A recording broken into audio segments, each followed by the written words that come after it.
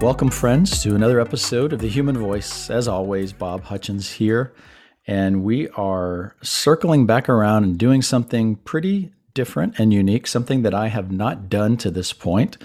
I'm going to be on the other side of the interview mic today. A couple episodes back, you remember that I interviewed a childhood friend, Mr. Daniel Brown, who lives in Atlanta. We had a great conversation. After that conversation, Daniel said, "Why don't you let me interview you?" And I thought, I have had several listeners and friends say, "You interview a lot of people. We'd love to hear some of your story." And I was just waiting for the right opportunity, and it arose. So here we sit. So Daniel, welcome again to the podcast. Thanks, Bob. Thanks for having me back. Looking forward. Yeah, I'm looking forward to this as well. Just to remind listeners or listeners who may not have listened to the episode, I've known Daniel for, 40 years? Yep. more than that. We've lost touch for a while. We've reconnected recently. We grew up together in the same city in Miami, went to church together as kids, and then college age, we went our separate ways as people do, and then reconnected and have had some great discussions. So Daniel, I'm going to turn the microphone over to you, let you be the interviewer, and we'll just see what happens. Sounds good. But before we begin, what I like to do is ask your listeners to please take a moment to rate and review the podcast. Absolutely. I can tell you that Apple has this algorithm, and all that means is like a set of rules that they follow mechanically. And more recent reviews have more value. So your review would have more value than mine right now.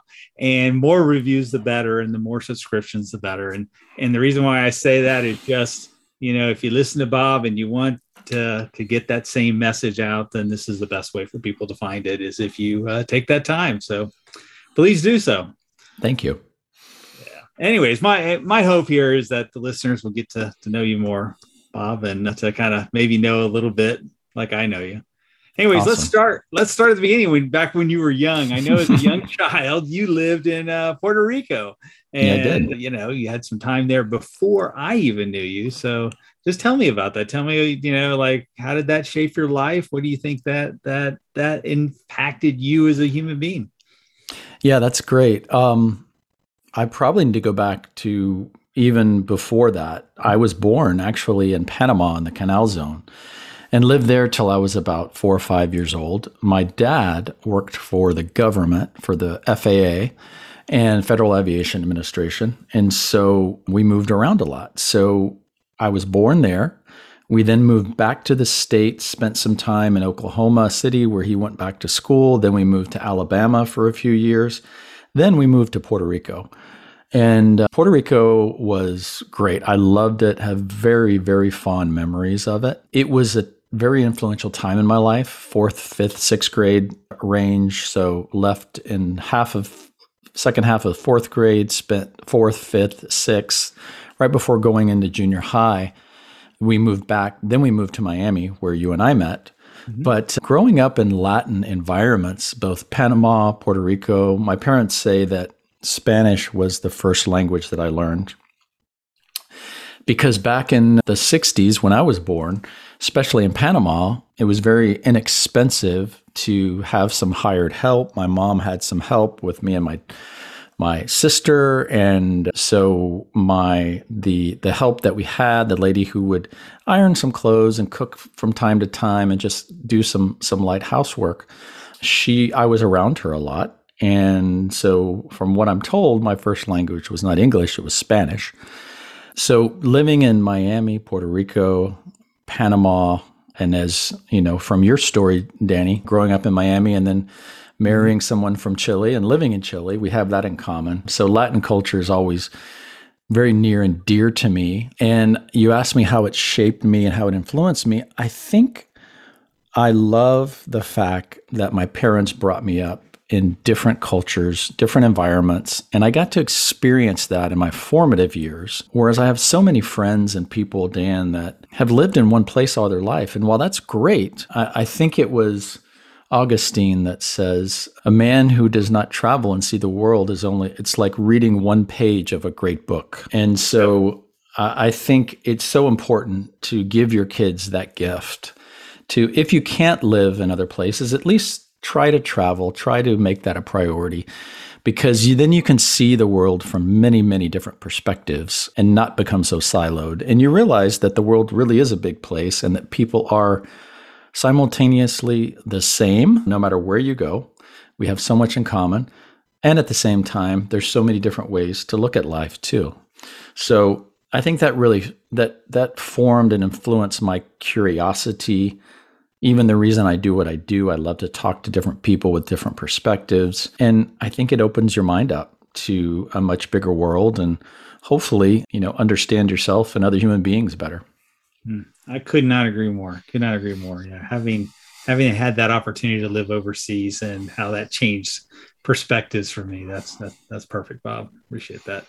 Well, anyways, so we grew up in a little Southern Baptist church in Miami together, as you mentioned. And one of the things I remember fondly was we would go on youth trips together. And one of the things that I remember them giving us a cassette tape on the evils of rock and roll, where I discovered Rush. I found out that they weren't satanic, but probably just guys. But anyways, and both of us, into listening to music, but you took it a bit farther. You started playing music. And what led you to that form of creativity? Oh, gosh. I guess because I think I have a creative bent, was never the best musician in the group, but I could hold my own. I could play the bass. I played a little guitar. And in that, it gave me an outlet to be creative, to write music, to play other people's music, but to communicate on a stage, maybe to have an outlet for that creativity. And I think for me, it was also a way, it was in the same vein of the previous question. It gave me the opportunity to travel a little bit and to engage with people in many different situations and from many different perspectives. So I just loved that side of it. It's not something, honestly, that I ever took so seriously and said, I'm going to be a rock star, I'm going to do this the rest of my life. It was just something that, for the time period, it was great. It was a lot of fun. I still from time to time kind of tinker around with it. But yeah, I really love that's that time in my life for sure. Absolutely. A creative outlet there for sure. So to go a little bit in a totally different direction, but somewhat related, I want to say that there's this radio show from the 40s called Life of Riley.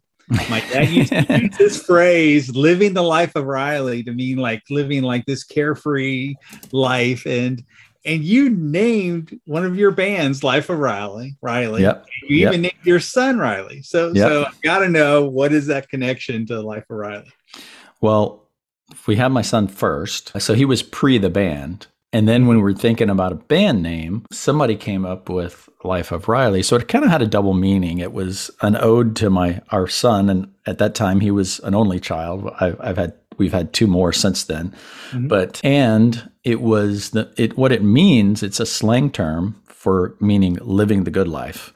Mm-hmm. So there was a show called that, but it's actually based on when someone says, oh, he's living the life of Riley. You don't really hear it in modern times as much, but it was something that probably our parents know and have heard of, that saying. It just means living the good life. So we kind of liked that theme. It was kind of a double entendre, so to say. And so, yeah, that's where that came from. Yeah, very good. Very good. Very curious about that one. Anyways, so like we said, we grew up in a nice little Southern Baptist church in Miami. And during that time, you were in a band and everything. But what stands out to you? Like at that time, growing up in that church, what stands out and how do you think that shaped you? Well, I think on our last show, when I interviewed you, I think we got into some of that. I think for many of us, it provides, I'll talk about the good things first. I think it provides a community. I think it provides a safe environment for the most part. It provides a structure. There's a Catholic priest, Father Richard Rohr, that talks about order, disorder, and reorder as kind of a way of explaining how our lives do and should function. And I think that box of order that we all need as kids. So for instance, you don't want your kids to, live in anarchy from the time they're born, right? Like you don't want them to be hellions and end up in juvenile hall and have no rules. And I think that structures like organized church and maybe the church we grew up in provided that. It provided us, here's what's right, here's what's wrong, here's a place to be 3 times a week, here's a community that's going to do fun things that are relatively safe. And so I think that order that can provide that clear kind of line for you to learn how to be polite, how to love God, how to love others. Those are all orderly things, which I think are important. And then at some point in your life, there is disorder, whether it's disrupted externally upon you or it's something that you bring upon yourself that, it could be called hero's journey, dark night of the soul, whatever you want to call it. Many of us go through that. And then we find, oh my gosh, this order that I thought I had is now blown up in a way. And then reorder is where, we continue to put that back together in maybe healthier, more expanded, more bigger, loving, kinder ways. So to me, I see the real value is that order, that first box of order, is real valuable to especially kids and young people. So those are the good things I would say, and that I'm grateful for. Right. What do you see any negative things as well? I think sometimes, and I know this was my experience, there can be a shame-based religion that we don't think impacts us, but can have detrimental effects on us long-term, as for many of us, not everybody, but, how I see people, maybe an extreme binary view of the world, black and white, right and wrong, good, bad, in, out, my team, their team, that we can carry on into adulthood and begin to see things in that way. Maybe we felt shame about, our performance, maybe self-confidence, maybe some of those things that weren't handled in good ways. And although this didn't happen to me, and I don't believe it happened to you, even the church we were part of, there was some really nasty, bad stuff, some abuse and some other stuff that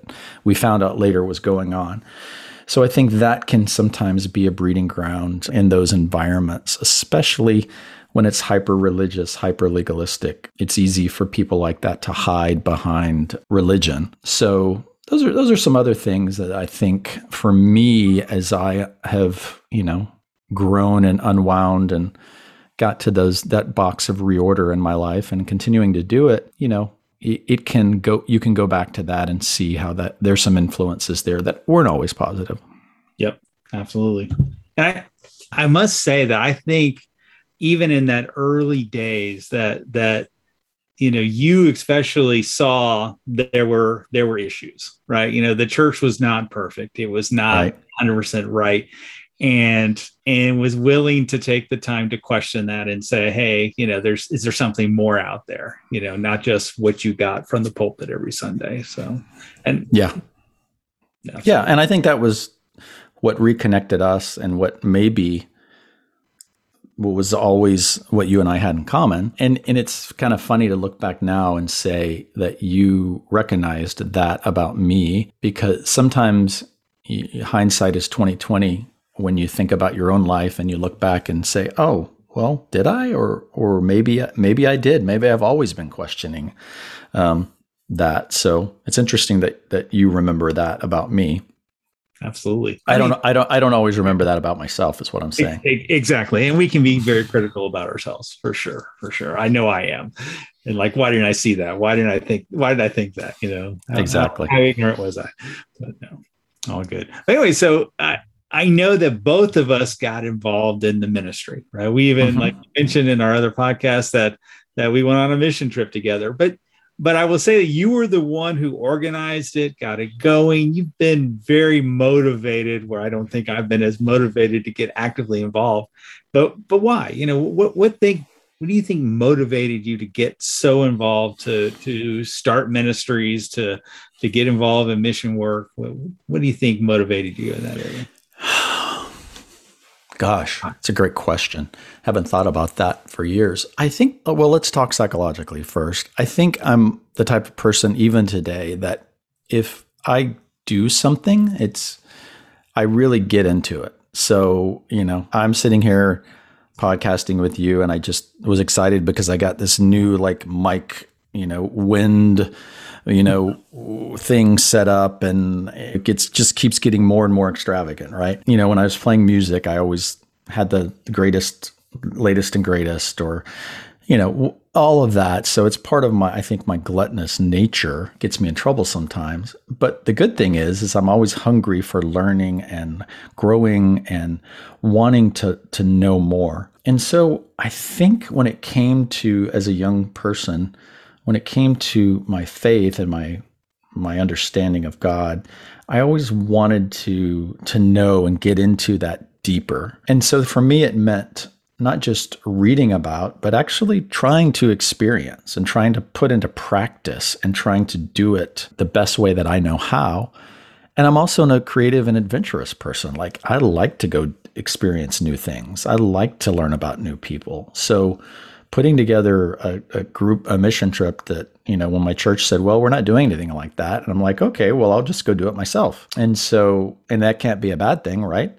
So I just said, hey, anybody else want to go do this with me? And of course, you and some other people said, yeah, I'll go.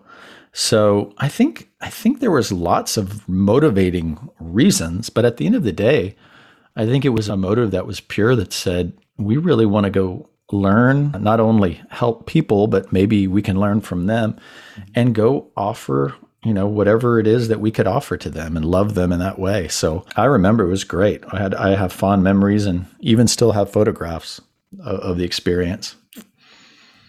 Yeah. Same here. Well, it's funny. I don't think I have photos, so you should send them to me. I will, for sure. Absolutely. Love to see it. Late 80s, early 90s. I don't remember when it was. Sounds about right. Right. Late 80s. Very good. But anyway, so I know you got even more involved in full-time ministry after that with other ministries. Mm-hmm. And, but, you can go into those if you'd like, but also I'm curious what got you out of ministry as well. Well, it depends on how deep and how far you want to go. But yeah, that was my first college degree was in biblical studies. And I really felt and believed that was going to be my life. But, I had a real hankering, Dan, for business and for entrepreneurship. And I'm not the pastoral, like, get me a church and let me stay there with 100 people and grow it. And that's just not me. I'm not that type of person. And so I really kind of years ago, I followed the model of, I'll continue to do that, but I'm going to work full time and see how they kind of weave together. And so, I really got into the tech side really early on, started building computers and doing all kinds of things like that. And then got recruited in the probably mid 90s, early to mid 90s, after working for a ministry out in Texas, to come back to Florida and work for an internet-based, actually it was a nonprofit, faith-based online, the Christian Interactive Network had a series of forums on CompuServe. Kiddos, you can go Google that. But it was really the first kind of online experience. You had that, and Prodigy and AOL was starting to kind of grow and blow up. But that was really the first foray online. And then from there, I got recruited in the late 90s to go work for a tech outsourcing firm, and then moved to Nashville in the late, probably 98, 99, started my own business in the tech outsourcing with a partner in Florida, and then started my own digital marketing agency at the end of 2000, beginning of 2001, and ran that for 17 years. Wow. Very Yeah, cool. so that's kind of how the progress of starting maybe in the ministry, kind of getting out of it, but all along that whole period, that whole timeline, I was still involved at that time in church and involved in different, and even my digital marketing agency kind of had a focus of working with nonprofits and things like that. Okay. Very good. Very good. Yeah. It's funny. That's something else we have in common, in that I never really went full time, in just ministry, but was blended with working and being in ministry. I fully believe in that, just because it gives you a better focus. If you're just really focused in the ministry, you're not there in the real world. So yeah, for sure. Very cool. Very cool. Well, anyways, one of the things I hear you ask a lot, and you ask me as well, is about critical points in people's lives, right? As you call them, doorways. What are some of your doorways? I would say certainly one of them is having kids. I think that opens up a whole realm of experience for us as human beings that we don't ever experience before, and we can't really fully understand until you raise a child, whether it's your own or you adopt or whatever it may be. Mm-hmm. It teaches you a lot about yourself. It teaches you a lot about humanity. It teaches you a lot about just the human struggle in general. So I would say that's one doorway. I think probably the biggest one in the last 5-6 years was I had a kind of a crisis of faith, an existential crisis, whatever you want to call it, a dark night of the soul. I went through a bit of a breakdown financially, emotionally back in 2017, and became very suicidal. Went through a real tough time personally and emotionally. And what happened in that doorway, I would say, was an extreme extreme disorder experience, as I mentioned earlier, where everything blew up in my life. I had everything going for me. It was a perfect marriage, perfect family, picture of success in many ways from the outside. But internally, I was having a lot of problems. And we won't get into the details on that. But let's just say I kind of came to the point in my life where,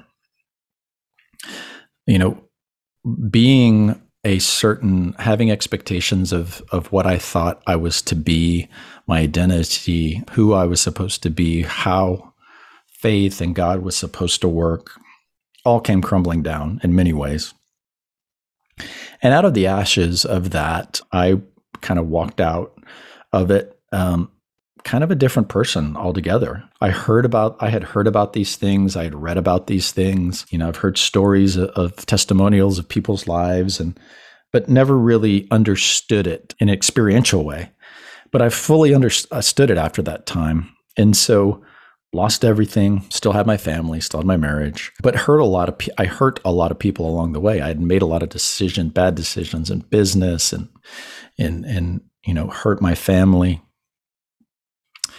But what it caused me to see was all the things, Dan, that I thought would work, all the things that I was counting on, all the things that I thought I understood about myself, about faith, about life, about relationships. They were kind of turned upside down.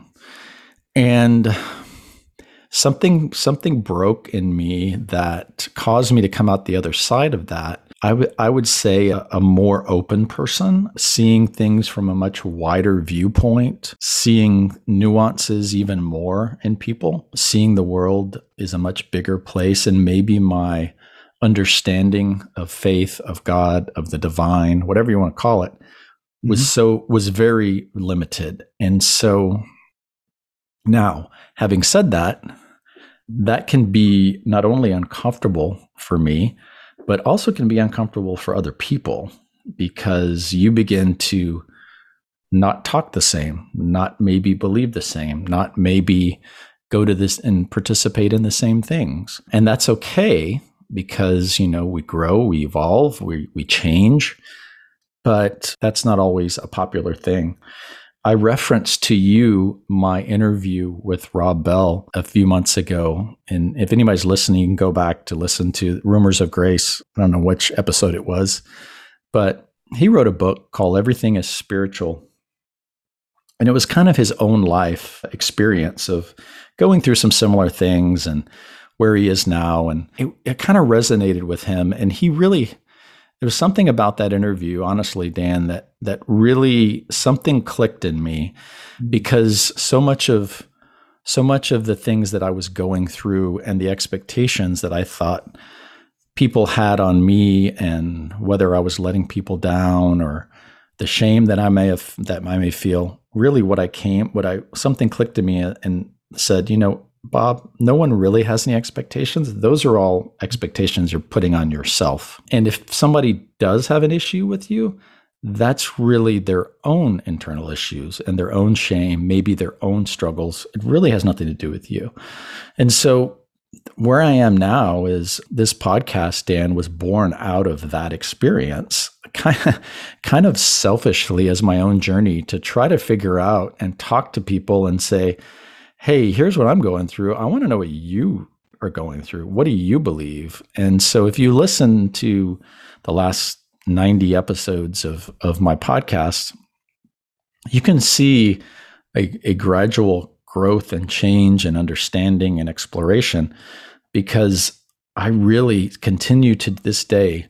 I want to talk to people from all walks of life, all perspectives, and really understand and try to figure out better what that human experience is. And that's why I changed the name of the podcast to The Human Voice. Was I didn't want to limit it only to faith discussions, but also human discussions, because I'm finding more and more, and you and I have talked about this briefly, it's at the end of the day, Dan, every human being, no matter where you are on the planet, we basically all want the same thing. We want a roof over our head. We want our kids to be taken care of. We want our families to be fed. We want to live in freedom to whatever degree that means. We don't want to have to struggle for our survival. We just want to feel safe. Those are all things that are a human experience. And I think if we can, and I can see that and learn that and help others to see that from every perspective, maybe, just maybe, we can get past some of this kind of us, them. Maybe we can get past some of the diatribes. And so to circle it all back to, what was the doorway? I look back now and I say, I'm very grateful and thankful for that experience. It was very painful. It's taken, even to this day, a lot of work and counseling and, deep introspection to continue to work through some of that. But I think, and I believe, I'm a better person because of it, and hopefully a more loving, kind person because of it. Very good. Yeah, you answered like every question that I had in my head, right? Because I it's so funny because I was thinking, okay, I wonder if he's grateful. Well, you already answered that, like one after another. But that's good, Bob. Yeah, and I can tell you that. I don't know if you've ever read the book, The Problem of Pain by C.S. Lewis. Yes. And he wrote about that book. And he said, after he went through the death of his wife, he said, I had no idea what I was talking about. It's like, until he had gone through it. I mean, that's, don't quote me on that. That's not what his words were. But basically, he found issues with his own book because it was written from a perspective of not having gone through the pain, right? Not having gone through it, right? And so hopefully, as hard as it was and as difficult as it was, it's something you can use to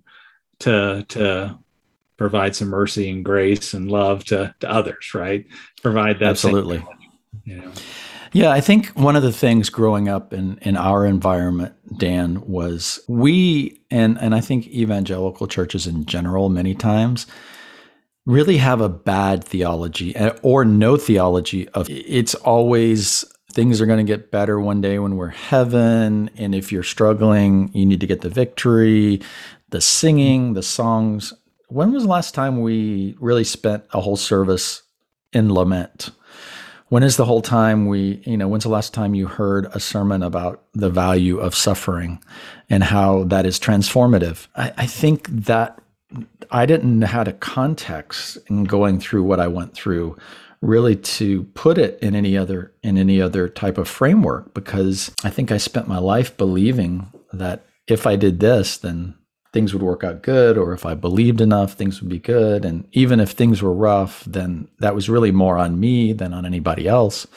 So I think having a theology, and I think that the Orthodox, the Roman Catholics, and others have a much better theology of suffering and of exploring those dark spaces that actually are doorways to better, and it makes sense. Like, isn't that what the crucifixion is all about? If you really put it in that context. So, absolutely, yeah. One of your early podcasts, and I don't remember, it was probably one of the first 5. You interviewed someone, maybe your pastor or a former pastor from a Lutheran church or Episcopalian, maybe, or something. Anglican. Like Anglican, yeah. And talking about liturgy and stuff like that, and finding grace there. And it literally opened my eyes. I guess I was so narrow-minded not to think there was something there that would be in the depths of what they repeat over and over again,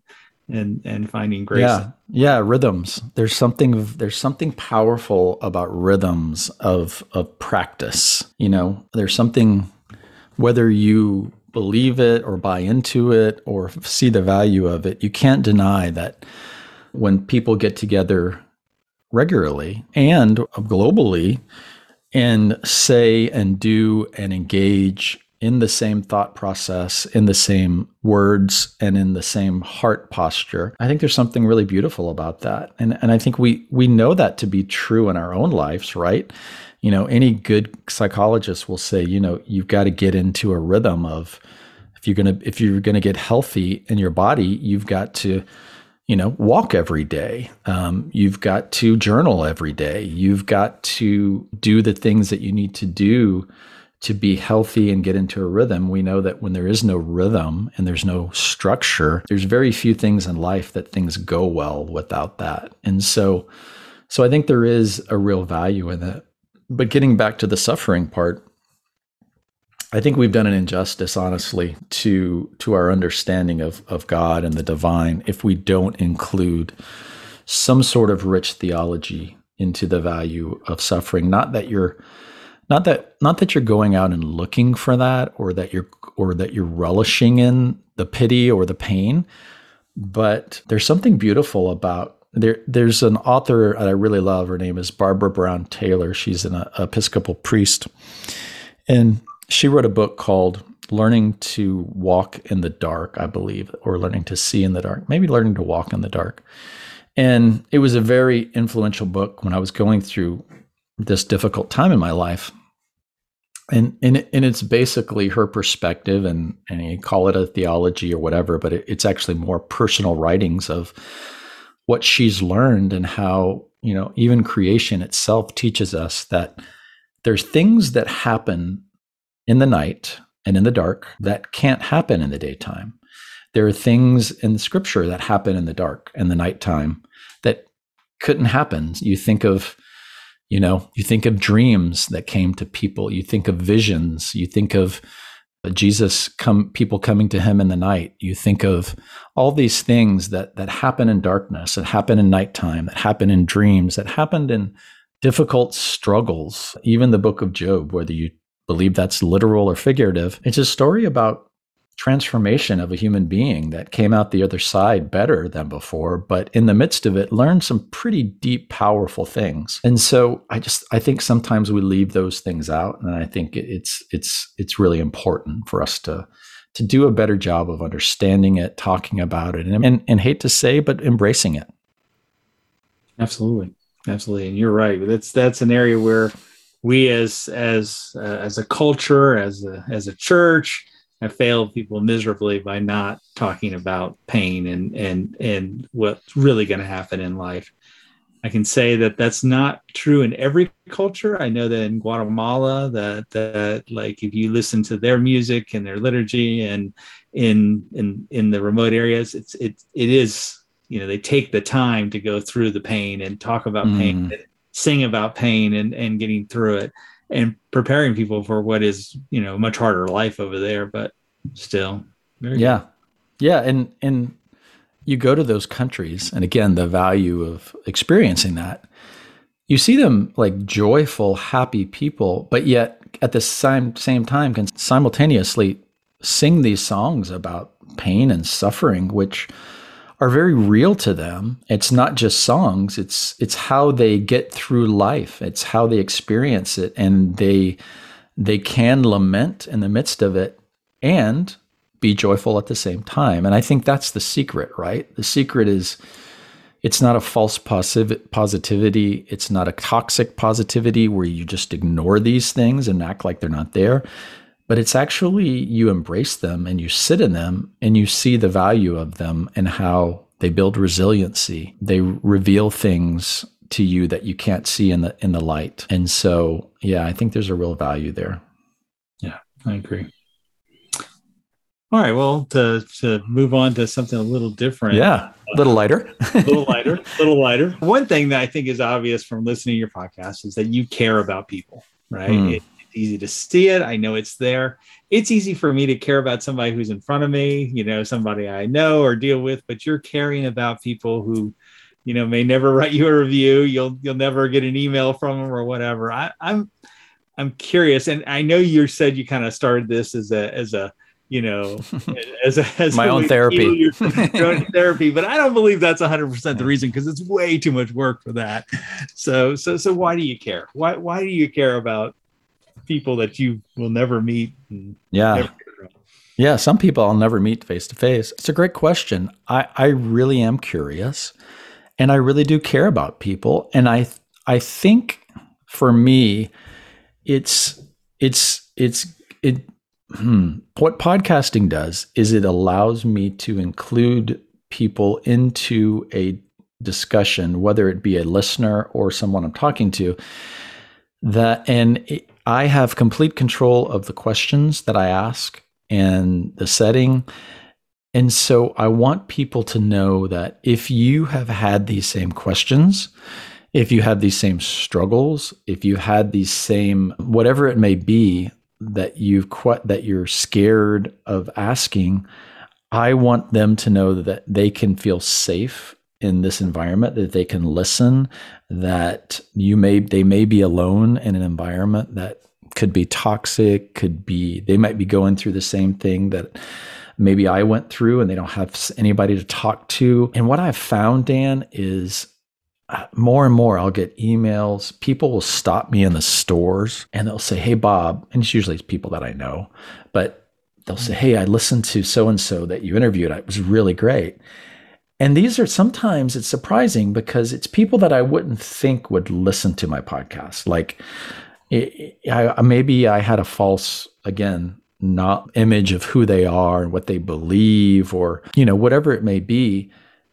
And what it goes to show is that there's a real value in having honest conversations and safe spaces of talking about things in freedom that maybe you don't get to listen to or you don't hear. And maybe it's a little different, and maybe it challenges you. Maybe it goes against what you and others around you may believe. All those things, I think they need to be talked about, because I was always curious about it. I didn't know who to talk about it. And so that's one of the main reasons, is I just want people to know that they can listen in, and hopefully it helps someone. Maybe it pushes someone to be a better human, a better person, a more loving, kind person. But, the other selfish reason is, you may have heard this, is if you ever want to talk to the people that you've always wanted to talk to, just start a podcast. It's amazing how you can't get through to authors and speakers and personalities. But I guarantee you direct message them on Facebook or Instagram and say, "Hey, will you come on my podcast?" Very rarely will I get it's an interesting phenomenon. So there's that. I get to talk to authors and I got to talk to, the author of The Shack. I got to talk to people like Rob Bell. There's so many people that I've spoken with that I would have never got the opportunity to. Sue Monk Kidd, who wrote The Secret Life of Bees, and she's got blockbuster Grammy movies that are made after her books, and on it goes. So there's a little bit of that, like, star, and maybe I'm a little starry-eyed, and so I enjoy that too. But at the same time, like I said, I really enjoy talking to people, and I really care about people, and I don't get paid for it. I don't monetize it in any way. So it really is a love that I do. It's a passion. It's a communication platform. Yeah, I know it is, because I know if there's anybody I know who could monetize something, is you, right? And you don't, yeah. And it shows the integrity of what you're doing. So. Yeah. So all my listeners, I'm hopefully you're thankful that you're not getting commercials here, and I don't think I'll ever do that. That's good. Well, I don't want you to pick your favorite child, but if you could, but one or two episodes that you think stand out or you kind of resonate with you. I know you mentioned Rob Bell, and any others that kind of, yeah. Gosh, that was one of my favorites, because I always love what he has to say. Gosh, all my guests, I love all of them. My most recent guest was Jeff Goins. I've interviewed him twice. He's also a personal friend, and that guy has so much wisdom from a business, but also a self-reflective perspective. I just love anybody who's going to come to the table and be honest and be transparent. I think, vulnerability breeds vulnerability. And that's really what I try to model. We're so divided in our country and in the world. And I just want people to know that just be vulnerable and be honest and be human. And all of a sudden you see people's faces and voice change, and they become vulnerable and honest. And so hopefully modeling some of that. Gosh, I love my discussion with the author of The Shack. He was great talking about, we didn't really talk about The Shack. We talked about the book he wrote. Was it 100 Lies That You've Believed About God or something like that? It was great. It was great. So I just went through the book and read some of those. Let me see who else. Some of my early podcast early on. You mentioned Father Chad Jarnigan. He's an Anglican priest here in my area. David Cassidy. He's great too. For those of you who want to hear a very, very wise, smart, pastoral human being, I actually did 2 episodes with him. He's a good friend as well. There's just so many. Interviewing my son, Riley, that was a lot of fun. Just kind of getting him to open up and talk about his life, and where he is now is in his late 20s. Maybe do it again in a few years and see how he's changed. But there's been so many, Dan. And I love my interview with you. It was so good to catch up, and just to there's very few people that I can sit and talk about the old days in Miami. So true. Yeah, there's so many good ones. I can't even remember which ones. With so much out there, there's so many. I'm like, man, that was so good. But I think I've written you a few times, like saying, oh yeah, I really like that one. All good. Yeah, and what I always appreciate about you, Daniel, I know this is interviewing me, but you always say, I really enjoyed it. I didn't agree with everything, but I really enjoyed it. Absolutely. And that's something I mentioned to say at the beginning when I was trying to ask people to not only, subscribe to your podcast, but to rate it, is you don't have to agree 100%. You just have to agree that, hey, we're all looking for truth and we're all trying to explore, because I don't. Yeah. And I enjoy that dialogue. Right. I enjoy the dialogue, even with people I disagree with, because you learn something, and hopefully you change what you believe. Hopefully you're willing to move, right. And listen. That's what I hope so. That's what I hope. I hope, because I've learned so much from my guests that, I've grown and learned and changed, and, some stick out more than others, but I'm careful in curating the guests to make sure that they're the kind of person that will challenge my beliefs and that will challenge other people listening. Not just to be an instigator to stir the pot, but to actually get people thinking differently. I'm always curious about people who think against the flow, who think differently, who think for themselves, but at the same time are kind and understanding and willing to have those type of conversations. I think the more that we can model that, especially to the next generation, is just because someone disagrees with you doesn't mean they don't like you. And it's not a personal attack against you. Mm-hmm. And civil discourse is what our country was founded on. And when we lose that, we've really lost a lot. So that's another, I think, motivation for me. I'm really passionate about that. Yeah. Very good. Well, one other thing I wanted to bring up is I noticed that during the early days of the COVID-19 pandemic, right? Mm-hmm. That I felt as though your podcast took on an extremely compassionate, loving tone. Not that it wasn't before, but even more so. I don't know. Do you see your role change as a podcaster then, or did that have any effect on you as far as long term? I don't have any unrealistic beliefs that, I can influence the world or the masses. But if I can influence a few handful of people, and I think what we all needed and we still need during COVID, but especially at the height, there was just a lot of people suffering, Dan. There's a lot of people that live by themselves. There's a lot of people that were struggling to make the ends meet because they weren't in a situation to work that their livelihood depended on. Whether it be food service, whether it be service-based business, whatever it may be. And there were people just emotionally and psychologically just freaked out. And so for me, what could I do to help in some way?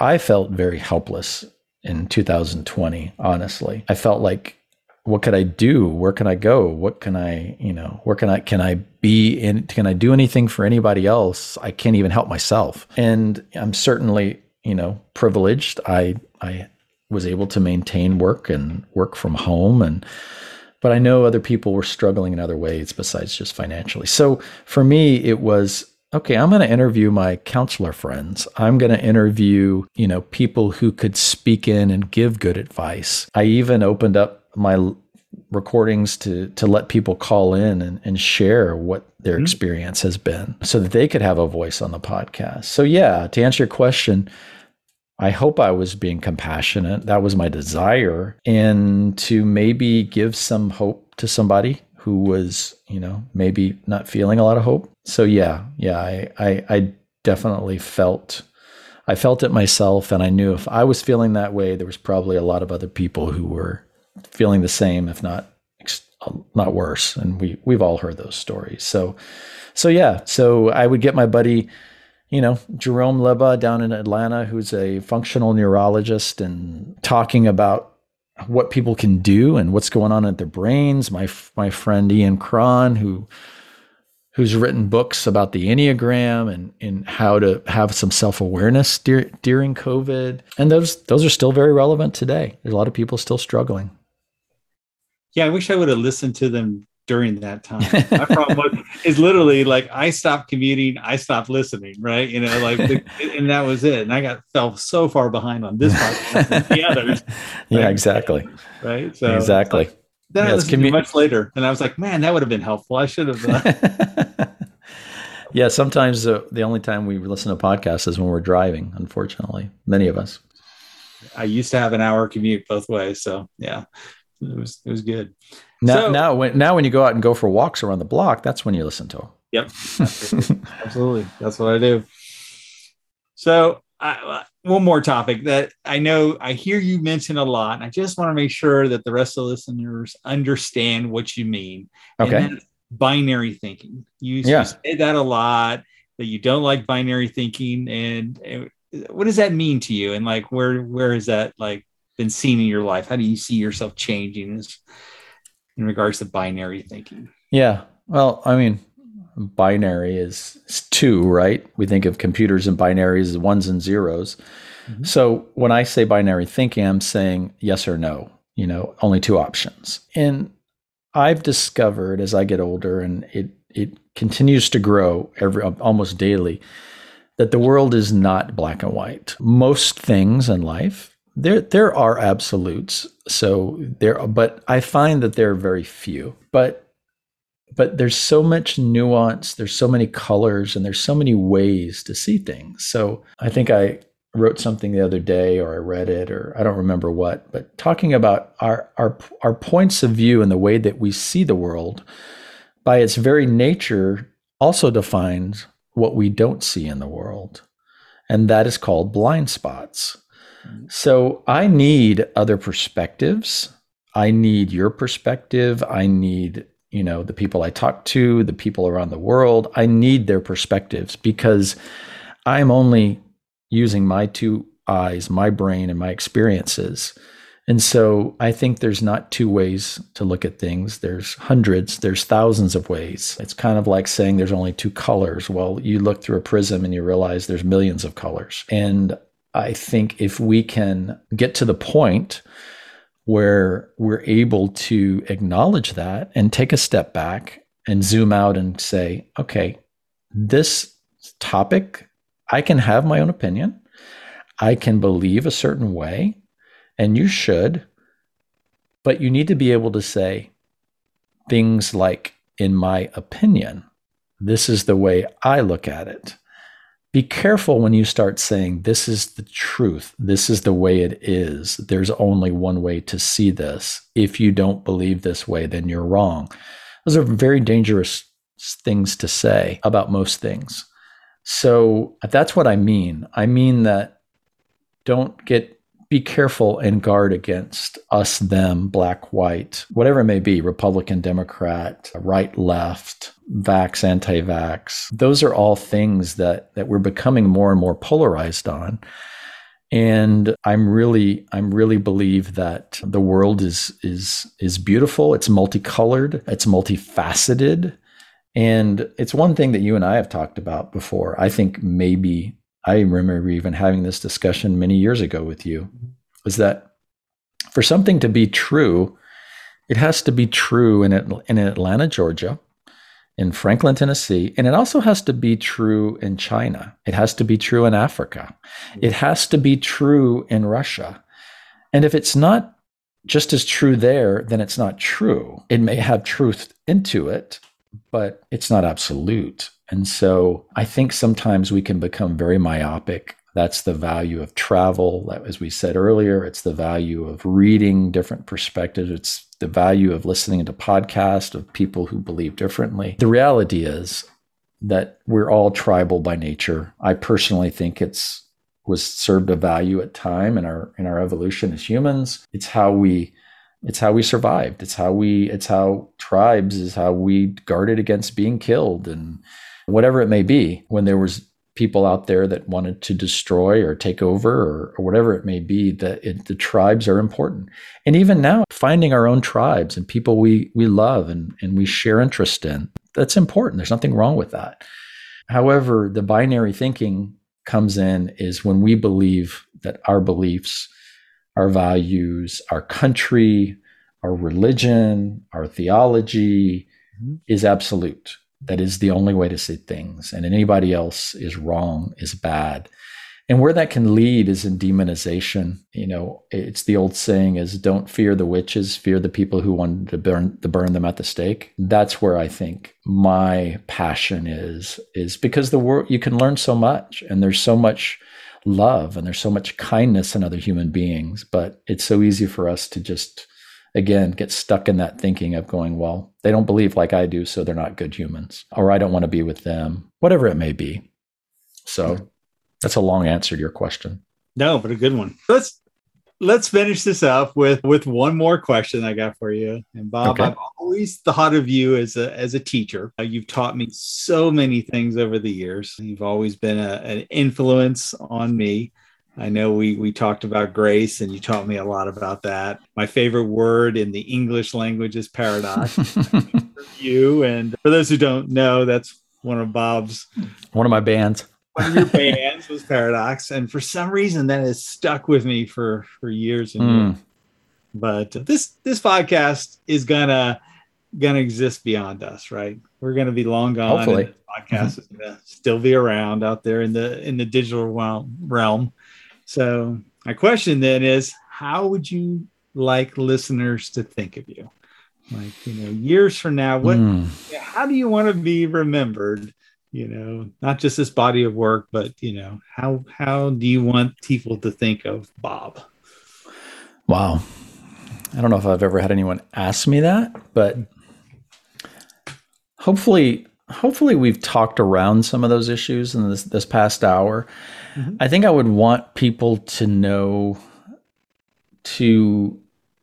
I hope that I have demonstrated curiosity. I hope that they will remember me as someone who never stopped learning. I hope that they will take from it that there is an undercurrent of kindness and love and gentleness to and from the people that I spoke with. Civil discourse modeled, maybe in a dystopian Planet of the Apes type world, they'll discover this and say, oh, maybe we need to do more of that. What is this thing? So, I always tell people my greatest joy, what turns my buttons is when someone says, oh, I've never thought about it that way before. Like, that's what I live for, Dan. Like, that's what I live for. Like, I want people to see things from a different perspective for their light. When those lights turn on and you see it in their eyes and they say, oh, that is so good. I've never thought about it that way before. Maybe that's the teacher in me. Maybe, like you said, maybe it's people seeing things from another perspective, that non-binary thinking. But that's really what I want. I really want people to see and observe what it means to be vulnerable. I think that's one of the greatest gifts that we can give to another human being is to be empathetic, to be vulnerable, and to be vulnerable to each other, to share our hearts. And I hope that I demonstrated that in some way so that people can pass that on and do it and say, it's scary, but it's actually healing. Maybe these feelings that I've had and maybe these thoughts that I have, maybe they're not so crazy. Maybe if I just get them out and share them and talk to someone, maybe I can learn and grow and expand as well. So those are the things that I try to accomplish on the podcast. And I hope that people will see and feel that and hear it. And like you said, maybe years to come. Very good. Very good.